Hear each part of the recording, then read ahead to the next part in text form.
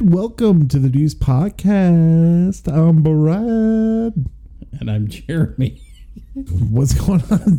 Why you're all like... What's all of that? What was all that? I'm excited. Are you? I am. I'm excited about this movie we're going to talk about. I think probably one of the better movies that we've talked about in a while. I believe so, after watching it. Yeah. And we are in the middle of our Ghost series. What'd you call it? I don't know what you called it. You're the one that releases these things. Spirited sequels. Spirited sequels. Yes. I think. And we have done a couple of them, right? We've done The Woman in Black. Yep. And we just recently did The Grudge 2. The Grudge 2. And now we are doing Candyman 2, Farewell to the Flesh, right? Yeah. Or Farewell to Flesh? Farewell to Flesh. Right. It seems to be like is that kind of like a New Orleans, like Mardi Gras thing? Candyman Farewell to the Flesh, yes. Yeah, but I think that's kind of like, is that like a festival, like a carnival kind of saying in New Orleans or something? He says that in the...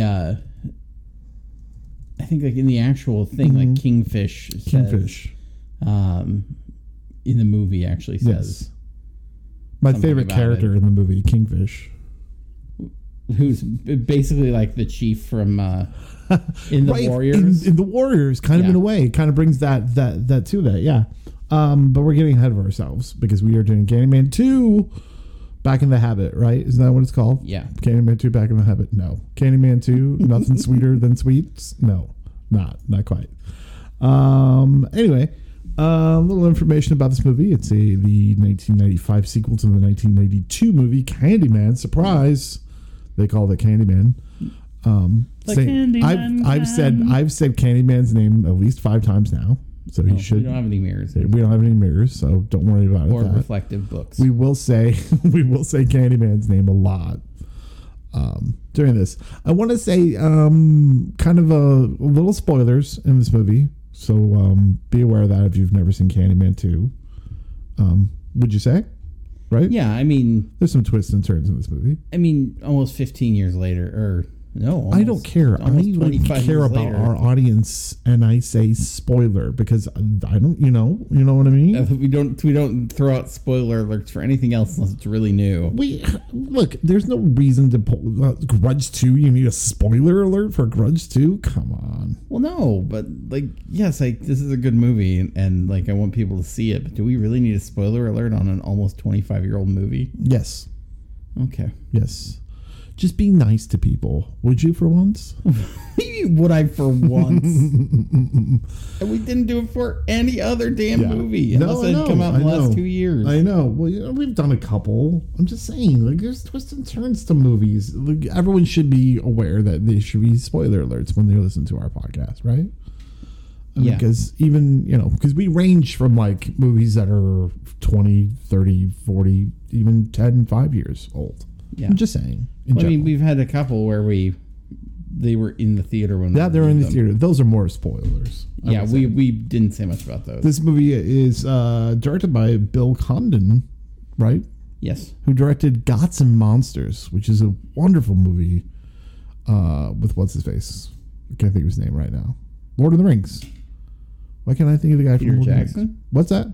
From Lord of the... What? The guy that plays Gandalf from Lord of the Rings. Oh, yeah, Ian McKellen. I was like, what are you talking about? Oh. Brendan Fraser, yeah. And Ian McKellen in a wonderful movie about the director of the Frankenstein movies. So there you go. This movie, of course, stars Tony Todd again in the title role of Candyman. The role of the Candyman. Candyman. Because the Candyman can. Because he mixes it with love. Set in New Orleans this time. I do believe the first movie, you've seen the first movie. Yeah. That was more urban, more set in kind of a... yeah, it was in Chicago. Okay, that makes sense. Yeah. But this is more set in New Orleans. And we'll talk about the setting, whether it works or whether it doesn't, and what does work and what doesn't later on. But do we have a plot synopsis of this movie? Yes, we surely do. So I could have lost my spot. Oh, I know. So okay, here we go. You ready? I was going to give you the plot of like the kid from Willy Wonka coming in and singing Candyman. No, we're not doing that. Yeah. I got this. I got this. The Candyman arrives in New Orleans and sets his sights on a young woman whose family was ruined by the immortal killer years before. Where are you getting your plot synopsises? Lately, they've been kind of weak. Synopses? My plot synopses are fine. No, but like you've had fun ones, and so I'm worried about you're not digging far enough and finding some. Did just fine. Really? Because last week you just read the IMDb description. Did I? Yes, because I read it with you. Am I always reading IMDb? Yes. There aren't that many on this. What can we say about this movie before? Well, before we talk about this movie, should we talk about where people can find us?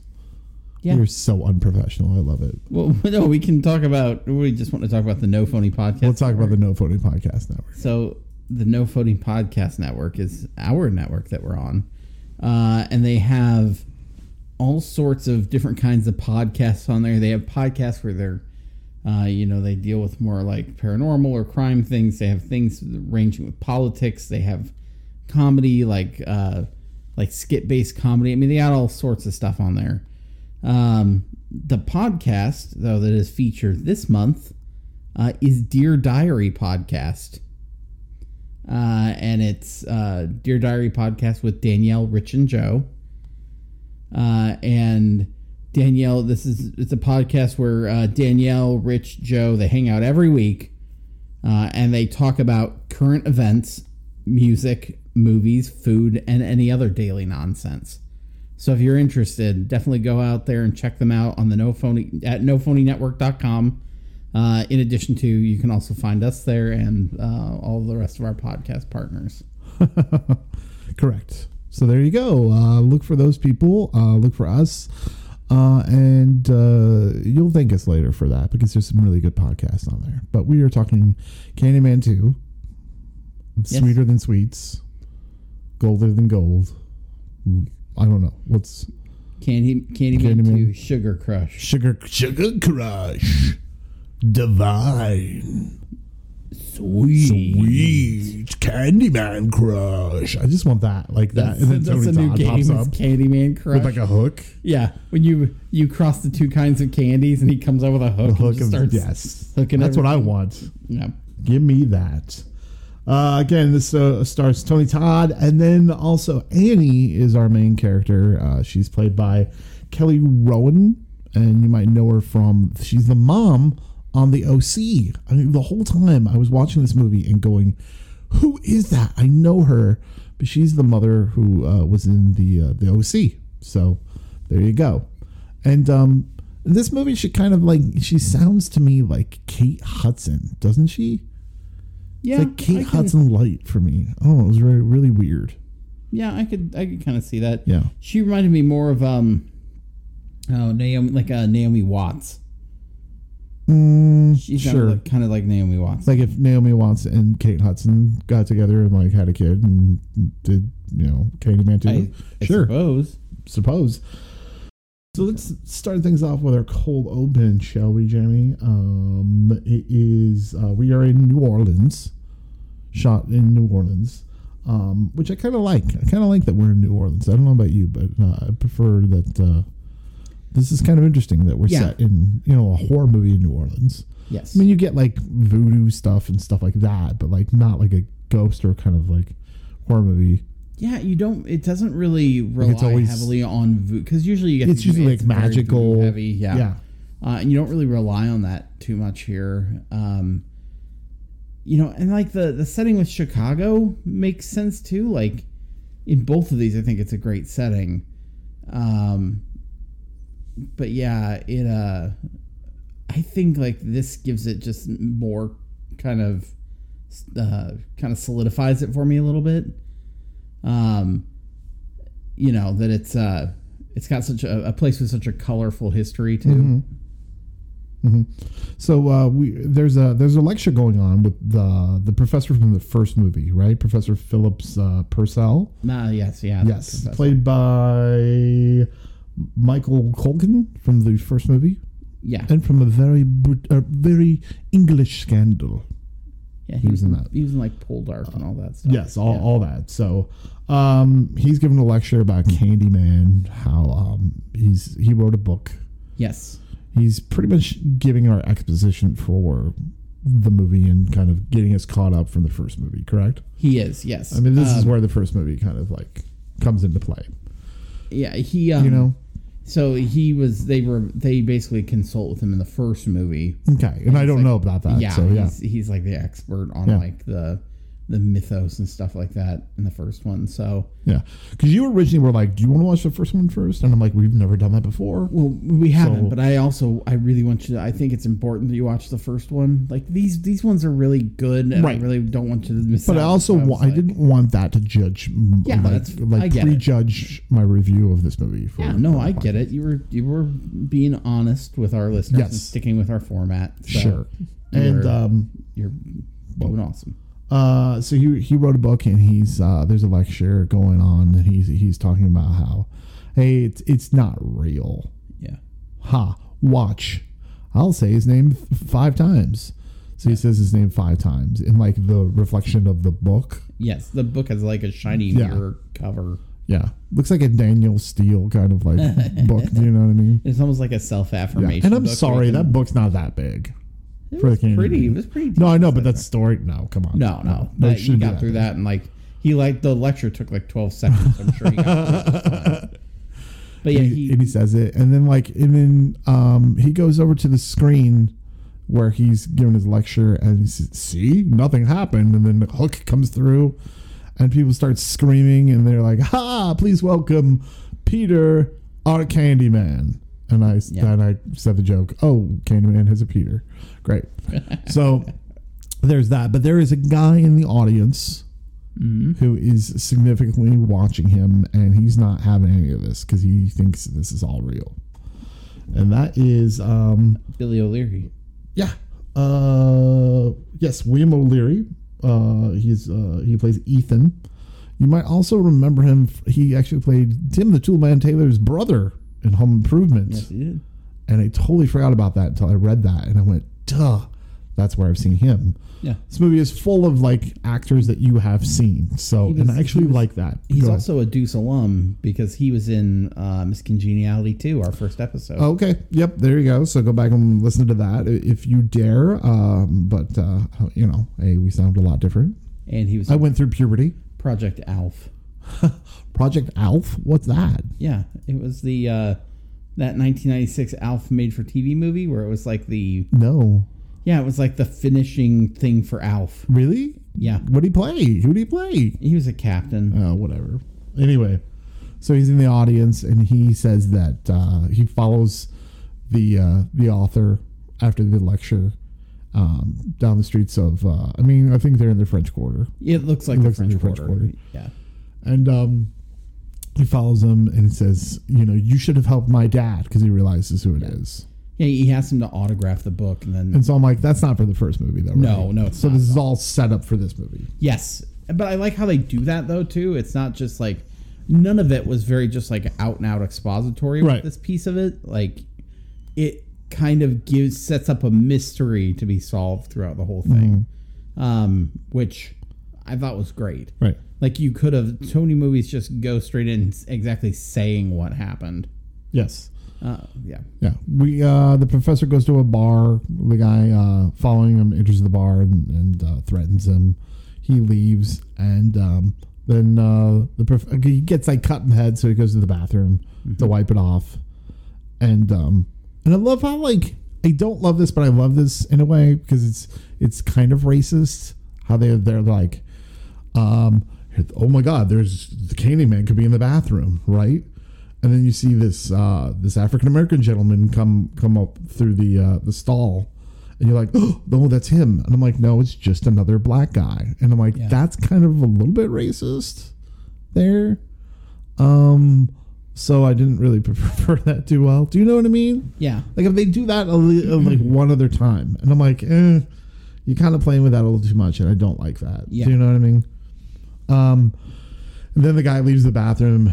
And then when he leaves the bathroom, it's one of those doors that kind of goes forwards and backwards, forwards and backwards, forwards and backwards. Yeah. And then we see Tony Todd, Candyman. We don't see him, and then we see him behind the professor. Guts him, kills him. It's the credits to Candyman. Boom. I do have to say, like, the end of the movie. No, I'm just joking. The only thing that I don't like about this, like the what they do, like, I will say, so they use a hook in I Know What You Did Last Summer. Yeah. Also, and with that, they're hooking people with it, right? Like, this is like Stab. Yeah, Tony Todd is always stabbing people through the back with his hook.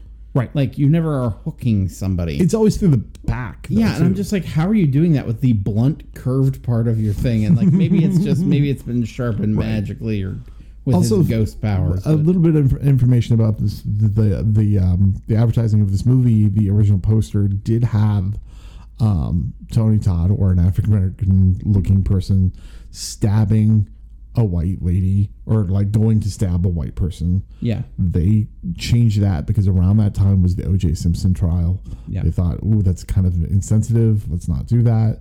I mean, this is a really weird time in American culture where you have a man that's convicted, or not convicted, up for trial for the murder of a white woman, O.J. Simpson, and times are tense in the United States. There's racial tension in the United States right now. And here we are, we're doing a horror movie set in New Orleans, built with a lot of mythology and a lot of myth, built on the backs of slavery in a way. Yeah. And I'm loving every tone of this. Yeah. You know what I mean? Yeah. And I'm kind of like, wow, we did that back. Like, we had that movie back in that time. Do you know what I mean? Yeah. I'm like, that's kind of ballsy, at least for 1995. At least I think so. But that's just me. I don't know if you agree. Yeah, I do.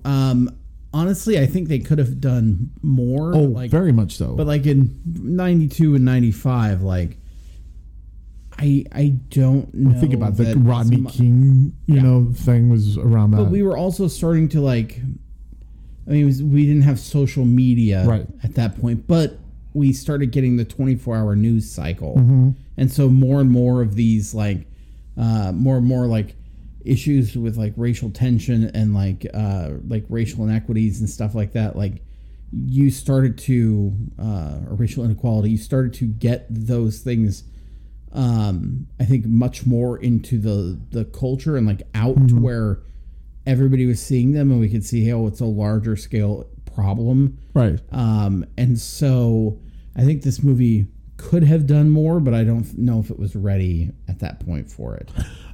I don't think, I agree with you, it could have, especially where it is set. Yes. It's set in New Orleans as opposed to set in Chicago. Now, of course, I've never seen the first movie. Setting in Chicago seems pretty prevalent. I mean, you're in an urban setting in a very large populated area. That's the third largest city in the United States. So you are going to get a lot of mixture of cultures in that.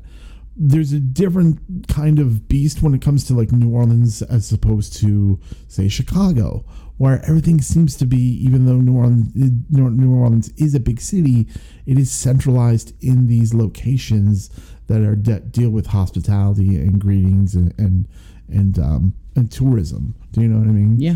As opposed to Chicago. So there seems to be a little bit more of a closed-in kind of community of the diversity as opposed to Chicago. Do you know what I mean? Like, it just seems like Chicago would be more spread out. I don't know what I'm talking about, but here, you know, let's continue with the movie. Sorry. So he gets arrested for the murder of the... Because he threatened him on his way out. Right. And of course he's like, you're going to get hooked through the throat. And just like yelling very specific things at them. You're going to get hooked through the throat by a hook or stabbed or whatever. And I'm going to steal your book or whatever. Oh my God, he stole his book. No, he didn't. So we find out that he is comes from a very wealthy family.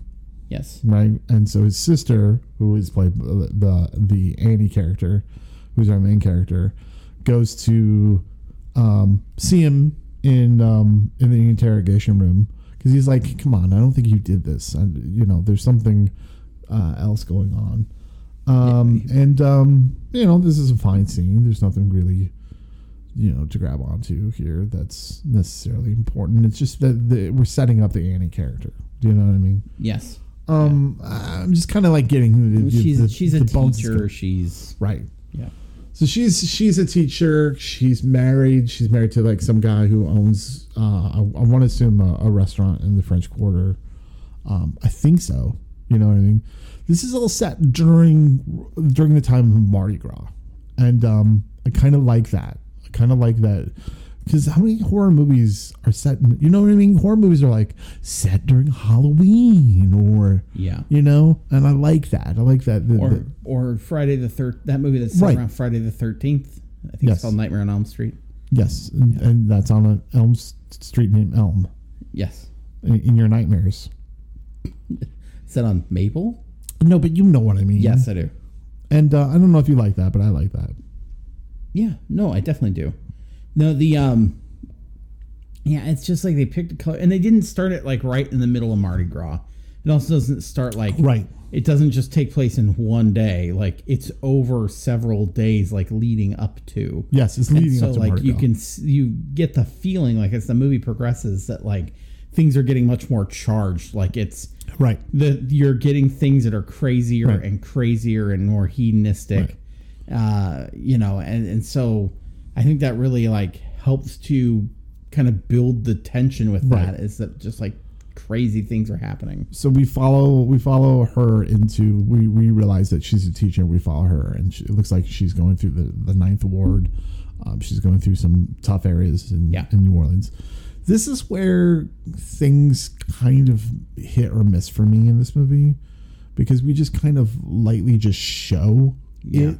We show the racism. We show the poverty, we show the class differences. Yes. We don't necessarily build it through the thematic part of the movie. Yeah. Like it's there a little bit, especially towards the twist of the end, but I feel like it could have been even more. Yeah, and we don't really talk about the school or like if it's a special school, what the purpose is. We don't talk about like we don't really get into that a whole lot. They almost like, to me, this is the part where they kind of dance around it.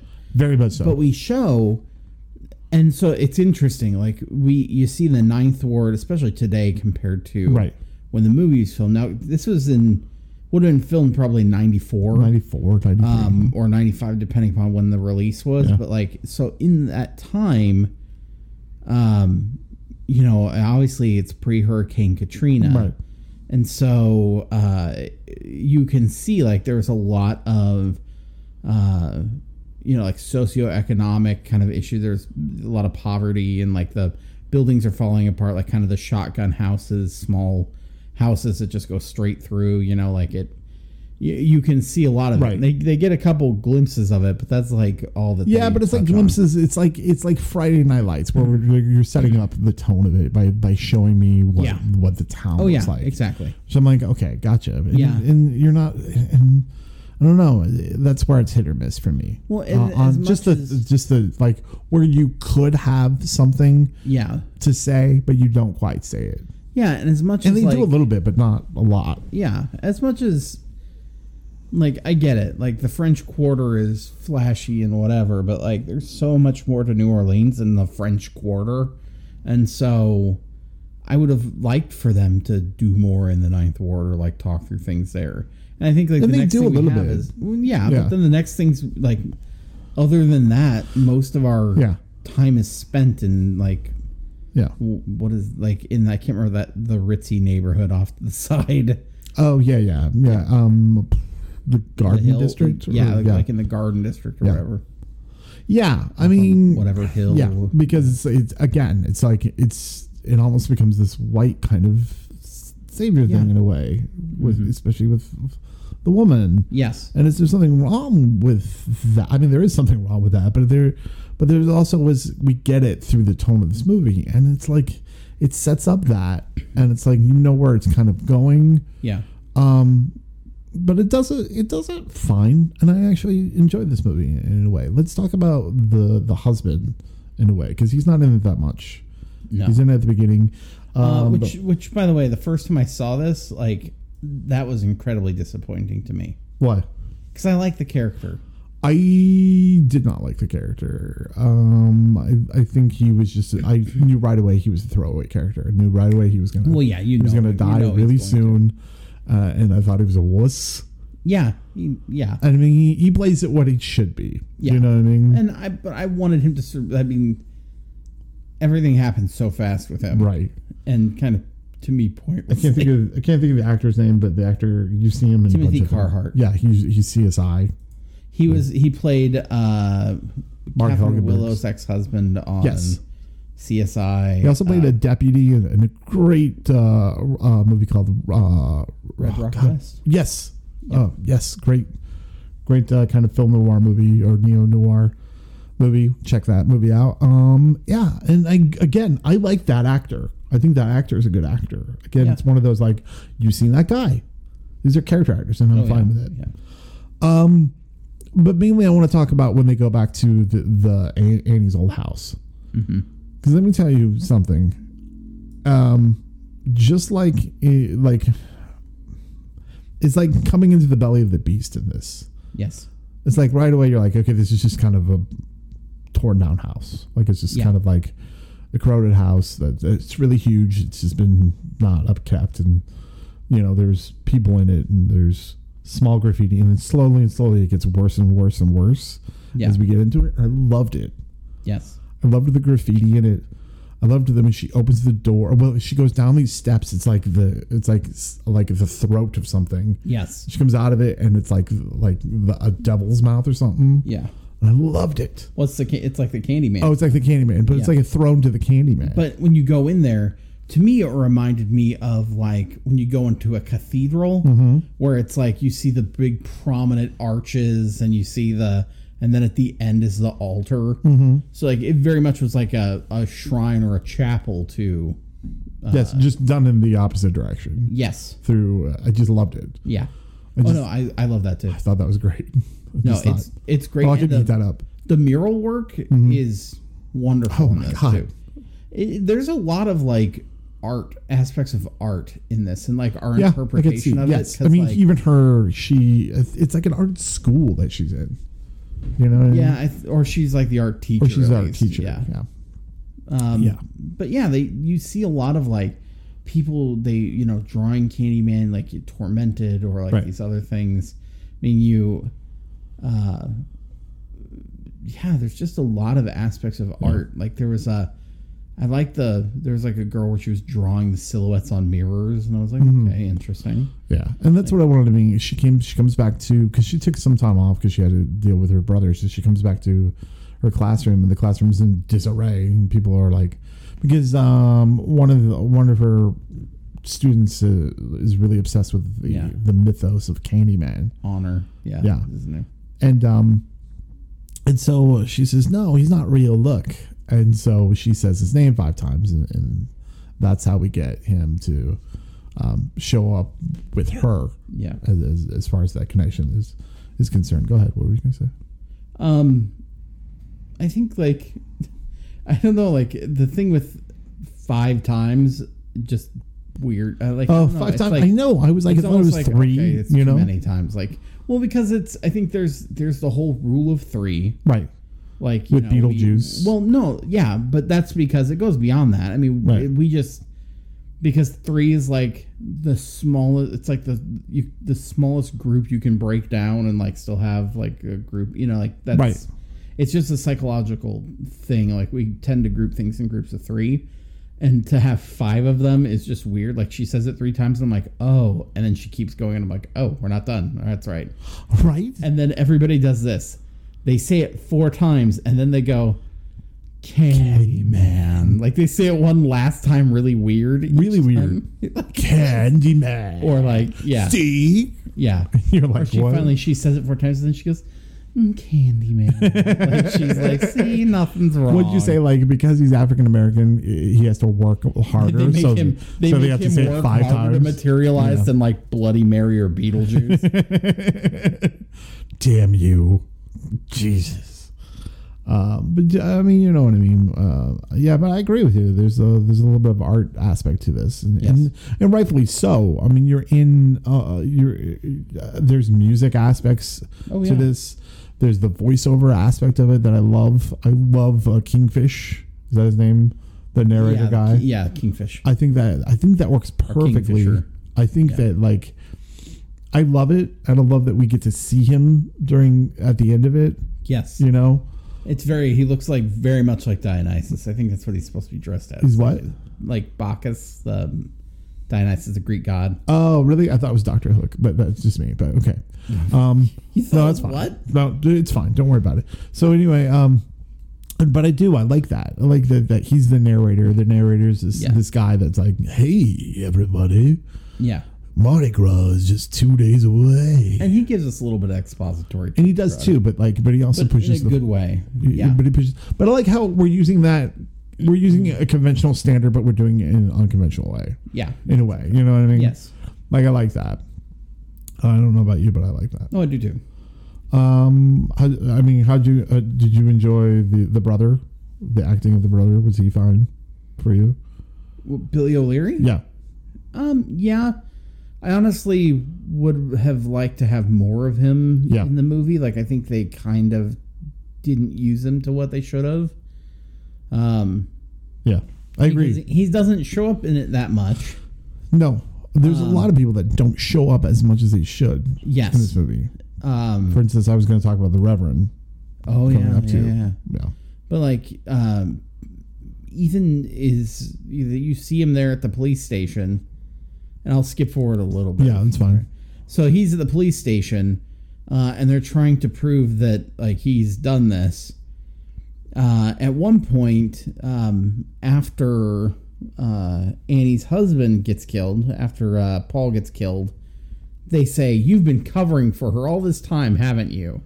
And look at all these. The detective's like, "Look at these murders," and basically throws all the pictures in front of him. He's like, "No, it's him. It's the Candyman." You know, like he's. I don't know who played that detective, but hopefully his IMDb is not that big because I did not like him. David Giannopoulos? Oh my God, David Giannopoulos. As Detective Ray Levesque. A douchebag name for, I don't know, maybe it was his line readings, but he did not. He was kind of cheesy. Maybe he was supposed to be. Maybe he was supposed to be kind of like that because it's the cops and we're not supposed to take them serious. Yeah, maybe. Who knows?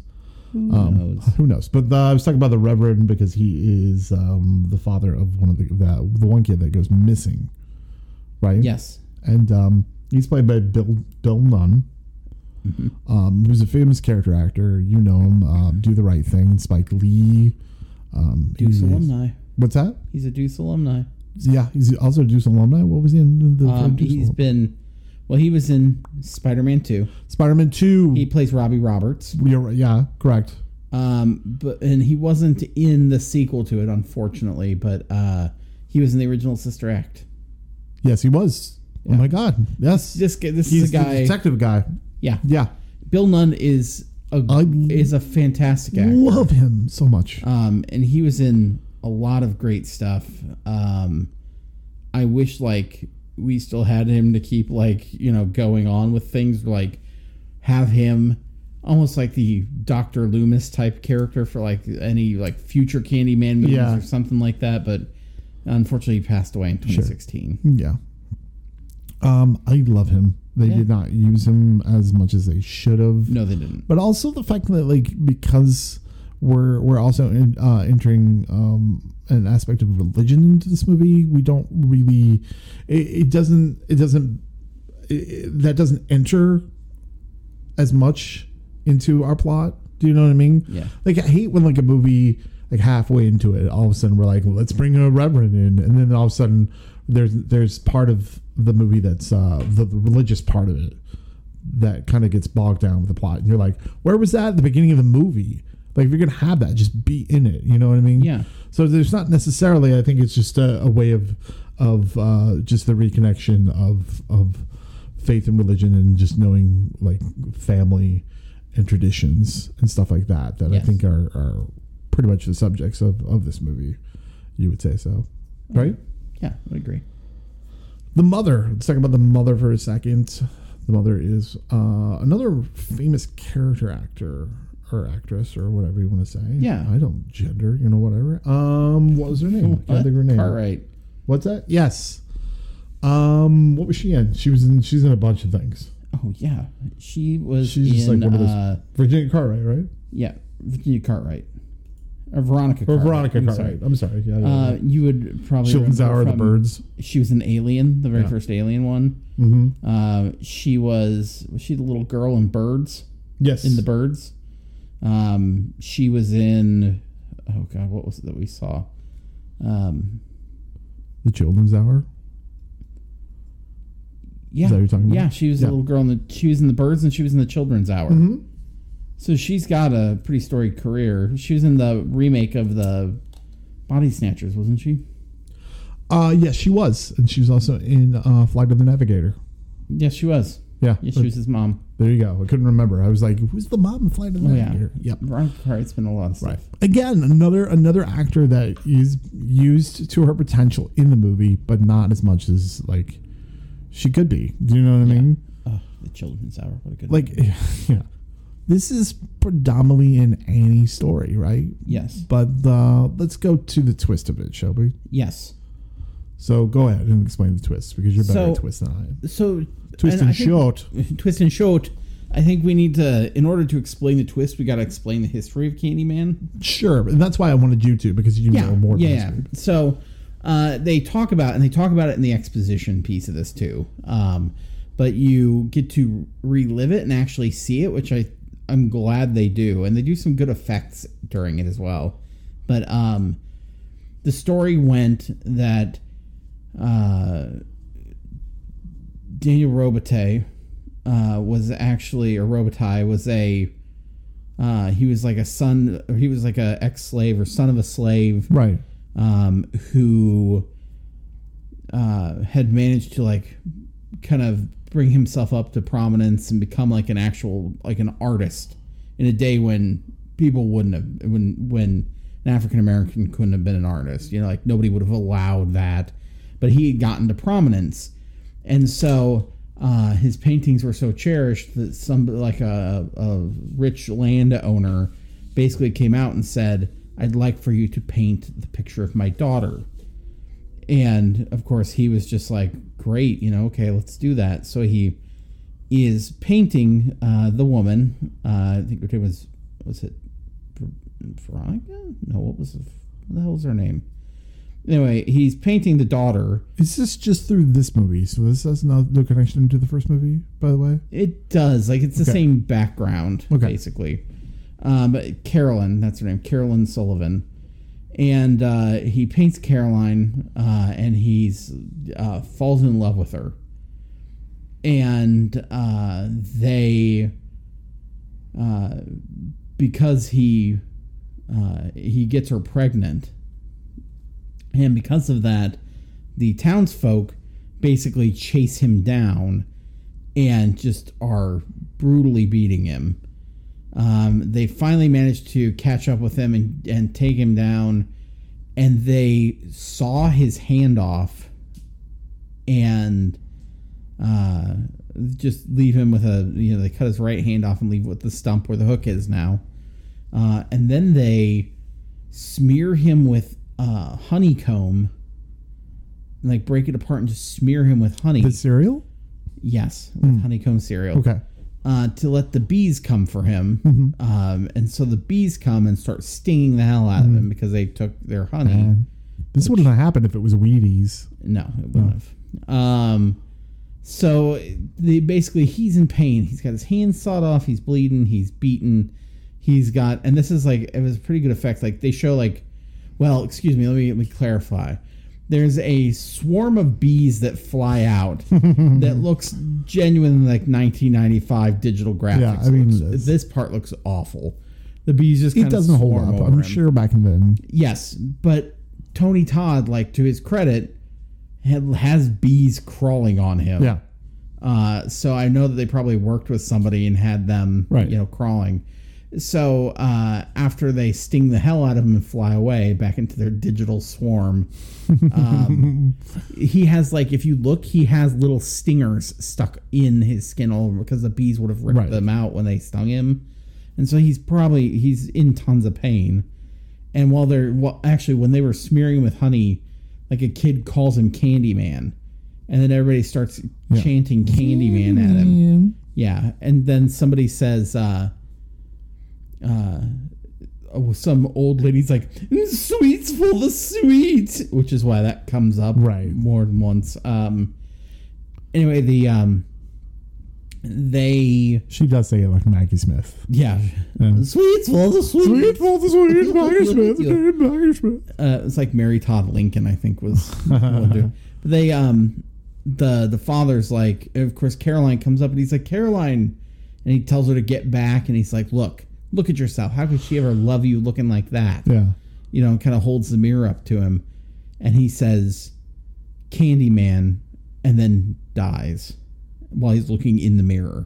And so later that will come back. But the secret was Caroline had a daughter named Isabel. And Isabel's Creole, but she was light-skinned enough that they basically just she passed, and so they kind of hid her background. And the family continued on, and the mother, Veronica Cartwright's character, Octavia, is basically is the descendant, and Annie's the descendant. Now, how do you feel about this? I think it's interesting. I think it's interesting in the mythos of it. But the history of slavery and stuff like that, I don't quite know if, like, this is a great representation for, black cinema. Do you know what I mean? Yeah, well, cinema. So I do that's why when you say that you're excited for, because there's talks about redoing this. Yes, yeah. I can see why. To put it to, we're talking a homosexual white male directed this movie. Yes. Do you know what I mean? Not like an African American, female or male. Yeah. And so, or wrote this too, Yeah. And so I'm looking forward to that. Well, okay. So my thing is this, like, I like the aspect that you have Octavia who's denying her heritage. Yeah.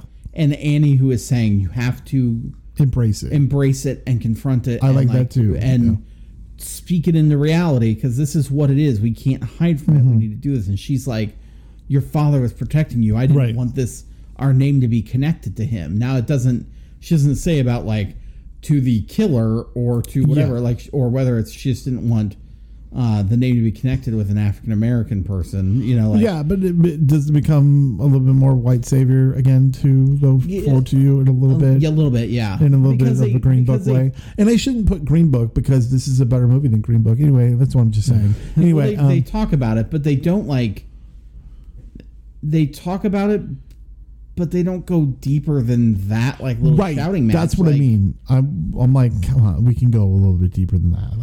I really would have liked them to, but it is the time. 95, 95, yeah. We're starting to get more into that, and, like, this honestly is a thing that happens. Like, you get people, and I guess that's why, like you're right to get excited about that, because when people are like, there's no original idea of it, but, like, there has been times when I think about, like, The Color Purple, and The Color Purple was directed by Steven Spielberg. Yeah. He's not the right person to direct that. You know what I mean? He shouldn't be.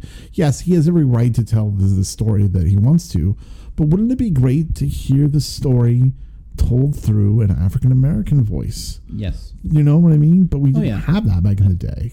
Right. I mean, you had Quincy Jones producing it and doing everything with it, but, like, that's what I mean. And so there's certain things that should be rebooted because it should have their time to shine through inclusiveness and stuff like that. I agree. I think I love this movie. I think it's good. I like where it's going and, like, the things it touches on, but, like, in order for this to be, right now I look at it kind of as the light version of what it could be, and, like, in order for it to be, like, what I think it should be as a movie, I think it needs Right. that voice. And I think it love needs a genuine that, voice to it. And I think this is a really good movie too. Yeah. I think you know what I mean. But and so she finds the mirror. So she Candyman basically has killed everybody who's gone through here. The detective who is accused of the brother ends up getting bluntly stabbed through the back with the thing,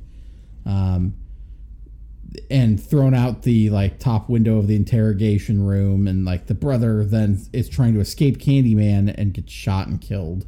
So he doesn't get Candyman, he just gets shot. Right. Yes, I thought I was like, man, out of everything, you figured he would want to at least get killed by Candyman because he's followed Candyman and all the mythology of it, and he gets shot by police. Yeah. So the other detective, she watches the video and sees the detective, Detective Levesque, get raised into the air and gutted. Yeah, and so she knows, oh my God, this is. It's real because she kind of watched it. By the way, the guy who plays Detective Levesque was on Cop Rock. Oh, well, that makes sense. One of the Officer Andy Campo. So everybody watch that. There you go. But so she ends up helping Annie escape later. Oh my God, he was on Cop Rock. Gosh, dude. And so Annie is there's a thing that holds the power. I think she gets it from the preacher, doesn't she? Yeah, I think so. Discussion, yeah. Yeah, and so that's the reason why we have that, yeah. And so she goes to the old house, which was a house they grew up in. Mm-hmm. But that was the house that was owned by, it would have been Caroline Sullivan bought the house. Right, and not necessarily. Yes, and she bought the house because the slave quarters that they briefly touch on before, that we were never allowed to play back there. Right. The slave quarters is where Daniel Robitaille was born. So she bought that house so she could basically be close to him. And raised Isabel there and all that stuff. So, then she goes to the house. And she realizes, she breaks all these mirrors. It's not doing anything. So then she's like, oh, it's probably in the old slave quarters. Mm-hmm. So she goes out there to go get them. And, in the process, she runs into the little boy who had gone missing. Right.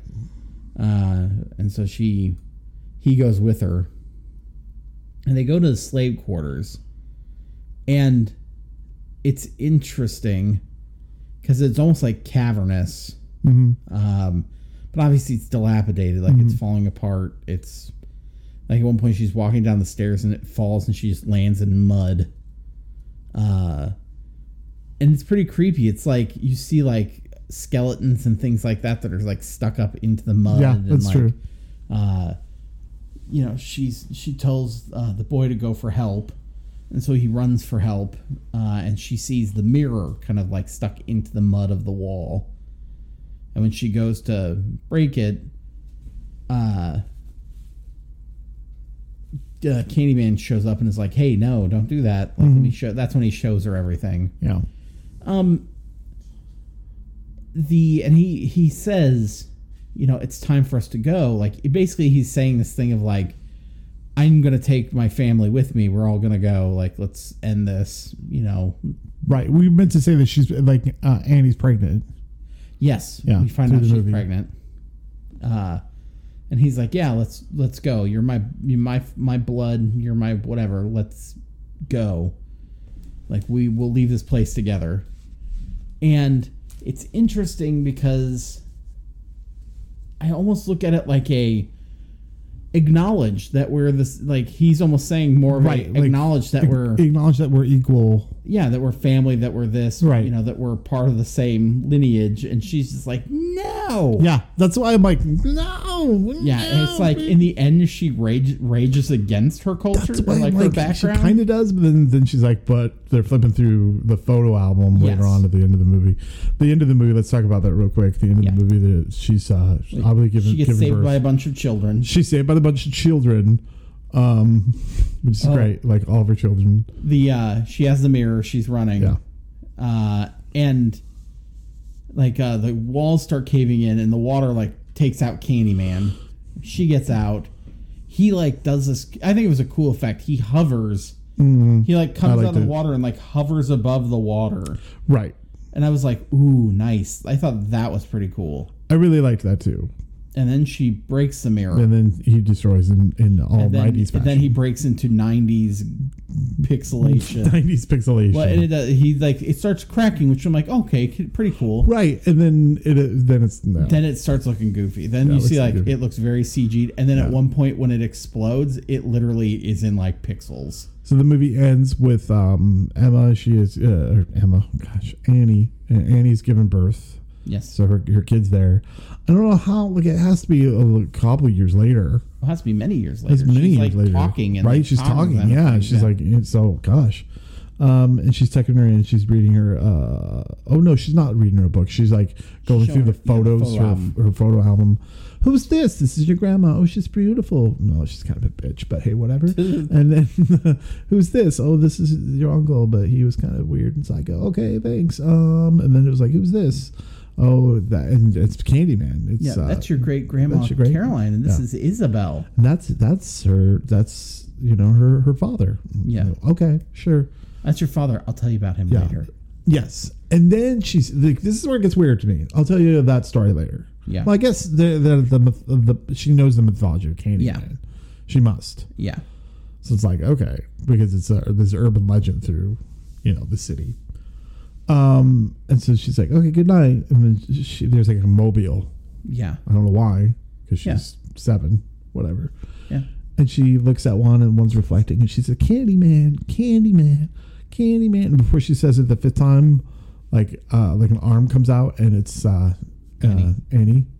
And then it's the end of the movie. So you've been deuced on that. And he puts her hand over her mouth. I kind of like that ending. Yes. Better than like, the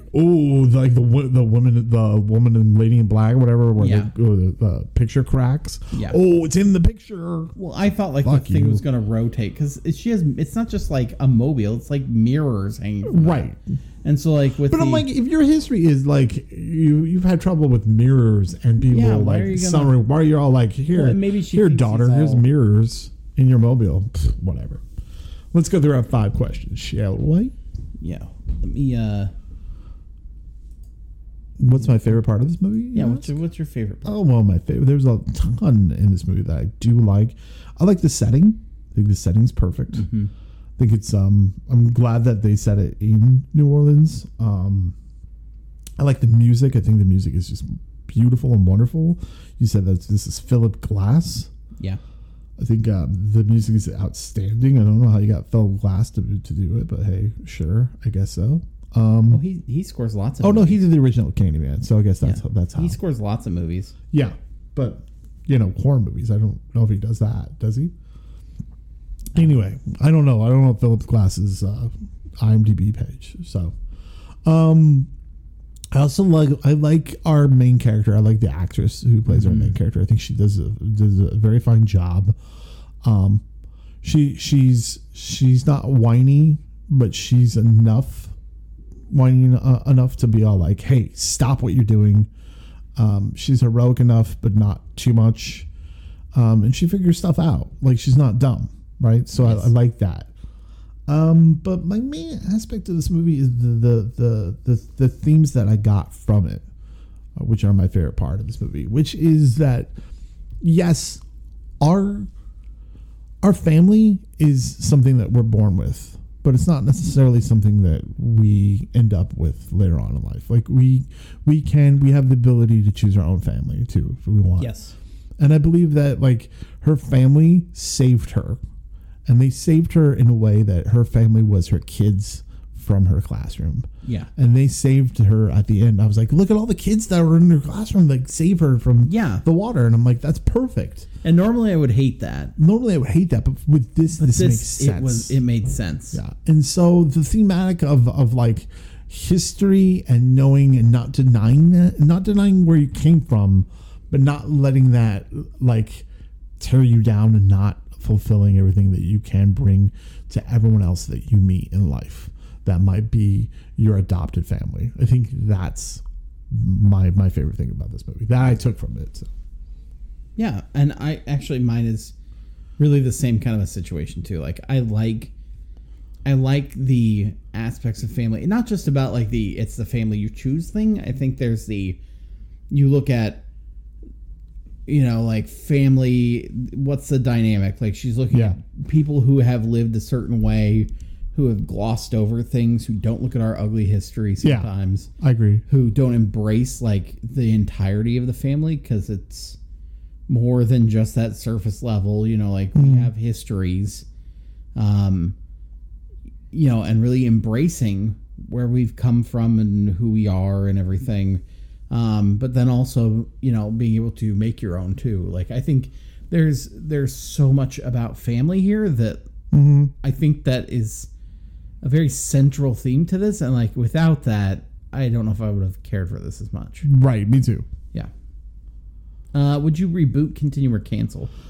I would, if I watched this movie, which I did, Brad, I don't know why I always start with this. Continue.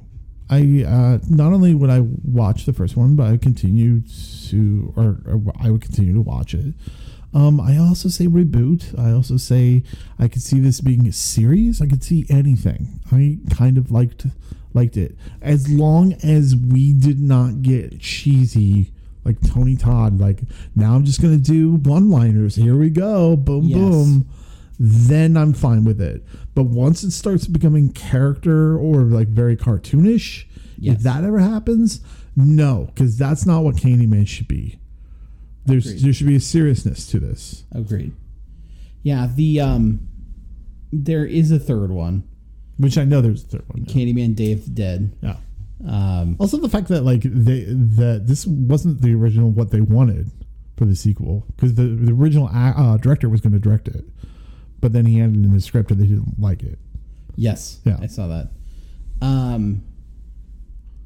I know that the third one, I think he goes back to he like convinced Caroline, like the little girl, to like join him in something or whatever it is. I've never seen that one. Yeah. But I know that like it keeps the family thing with Caroline in it then. Okay. Which I'm glad they're connected in that way and not necessarily so tenuously. Like, I'm okay with that. But Candyman, the one from 2020 that they're talking about, it's going to be directed by Nia DaCosta and Jordan Peele's writing. Okay, so perfect. Female African American director and African American writer. Perfect. All about it. There was, I think, there was a rumor, like at one point, Lakeith Stanfield was supposed to be in it. Oh, God. Wow. And I don't know if he's going to be anymore or not. But that would be awesome if he was. As Candyman? They don't know. Oh. Because he would be a good Candyman, too. It's going back. Like, so Tony Todd was like, I would like to be in the movie. Yeah. He's like, I get it. Like, if you can't put me in it at all, but like, I'm not asking to be like Candyman. Just I'd like to be in it, you know? And so I don't know if like they're going to have Lakeith, or if they were going to have somebody else do it. There was rumors Lakeith Stanfield was supposed to be Candyman. And then there was a rumor that like he's a character who was like a child in the first movie and now is like grown up. And like, so there's some other stuff with that. So I don't know what's going to happen with that yet, but like I am pretty like, I'm up for seeing it for sure. What's our next question? Next question. Does this movie stand on its own?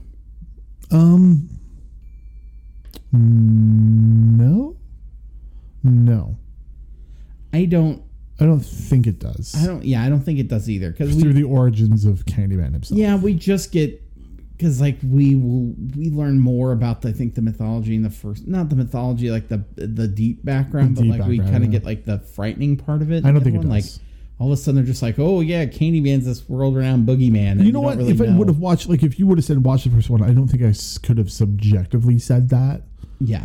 I think that it doesn't really stand on its own. I think there's it's not reliant on the first one, but it doesn't stand on its own. No, but I think it needs a little bit of the first one. Does this make you want to watch the first one? This movie does make me want to watch the first one. Good. Like, I do want to watch the first one because I'm interested in the story of Candyman. I think it's interesting, and I want to see maybe the connections of. I don't know. I'm assuming that this movie's not quite connected to it. But yeah, no, and I heard it's a great movie, so yeah, I'll watch it. Yeah. This movie is enough. This movie gets me enough excited. Yes. That, I mean, it's problematic, this movie is, but it's not bad either. Agreed. I agree with that. But yeah, I would think I want to watch it too, because I like these. I think they are underrated to the point where it's not always the first thing that people think of, or they just chalk it up to every other like generic 90s horror thing. Right. But and I just thought they were. I thought it was like some cheesy vampire thing. I didn't know what Candyman was. Yeah. But it's more than that. It's better than that, but we don't. Yeah, I don't think it gets its due like it should, but I mean, it does show up on lists like like the top, however many like scary characters, or like it was in one of the movies, like it was like 70 out of the top 100 like scary movies or something like that. So yeah, I mean, it does get some credit, but yeah, it definitely makes me want to watch the first one. I think it's a good series. Yeah. And finally, sum your experience up in 2 words. Sweet seconds. Yeah. This is a nice. If I'm impressed by this as a sequel. How about that? Yes. And so because of that, I'm like, yeah, I'm behind it. Like I can get behind it. I think it borderlined on it though a little bit. Like there was times where I was like, ooh, is it going to tip to something that is just eats its own tail? Do you know what I mean? But it didn't. It never did. So I'm glad it didn't. So sweet seconds. Yeah. I'm going to say. Oh, maybe that's one word. I'm just going to say both of them and make it 2 different words. Bittersweet. Is that one word? Bittersweet Symphony. How about that? No, I just like there's so much about this movie I love, and so much I'm like, yes, this, like, you did these things great. And I see like the beginning of some really great things in it too. But I can't help like feel like it's really dancing around or missing the chance to really speak on some very serious things that I think they could have blended in that would have made it more intense, or like at least like, oh, okay, like kind of have a different voice with it. Right. Yeah, I think it's missing that a little bit, but like not to the point where I don't enjoy the movie. But I think like and it was 95, so it was like, and we were like, I think. But here's what it could have done. It could have been where it was like, let's just make it all funny, and I'm glad that they didn't. I'm glad this movie is not funny. Yes, agreed. Because there's times, and like last time I was like, I need a little bit more comedy, and like Grudge 2. Yeah. Just to kind of get me going a little bit. Yes. It's kind of like a little jolt. Yeah. Call it your own jump scare, but make me laugh a little bit instead of jumping. This movie doesn't need to, and I think it's because of the mythology of it and because of the seriousness of it and everything. I don't need it to be funny. Yes. You know what I mean? And so if it ever does, I'm like, no, that's not the right route it should be. Yeah. You know what I mean? Yeah, could it be? I don't know. It doesn't need to be sardonic or sarcastic or anything like that. Maybe a little quip here and there, but nothing to where it's like, let's continue to do another quip. Yes, you don't see that, and a lot of sequels are like guilty of that, right? Yes, not this, and so it works for me. And I also think the violence and gore are on point for me. Like they're not over the top. True.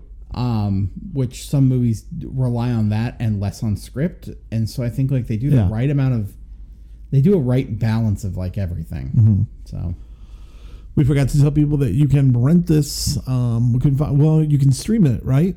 You can stream it through like AMC, which probably not the right way to watch this. Yeah, there's like a streaming app called Brown Sugar. There's one.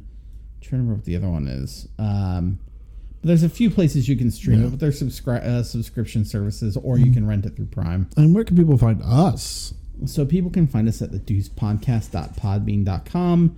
You can get us on Google Play, Stitcher, on Apple Podcasts, really a lot of those kind of podcatcher things. You can also find us at nophonynetwork.com along with all of our podcast mates, or you can join our Facebook page, or you can also find us at Deuce Podcast on Twitter.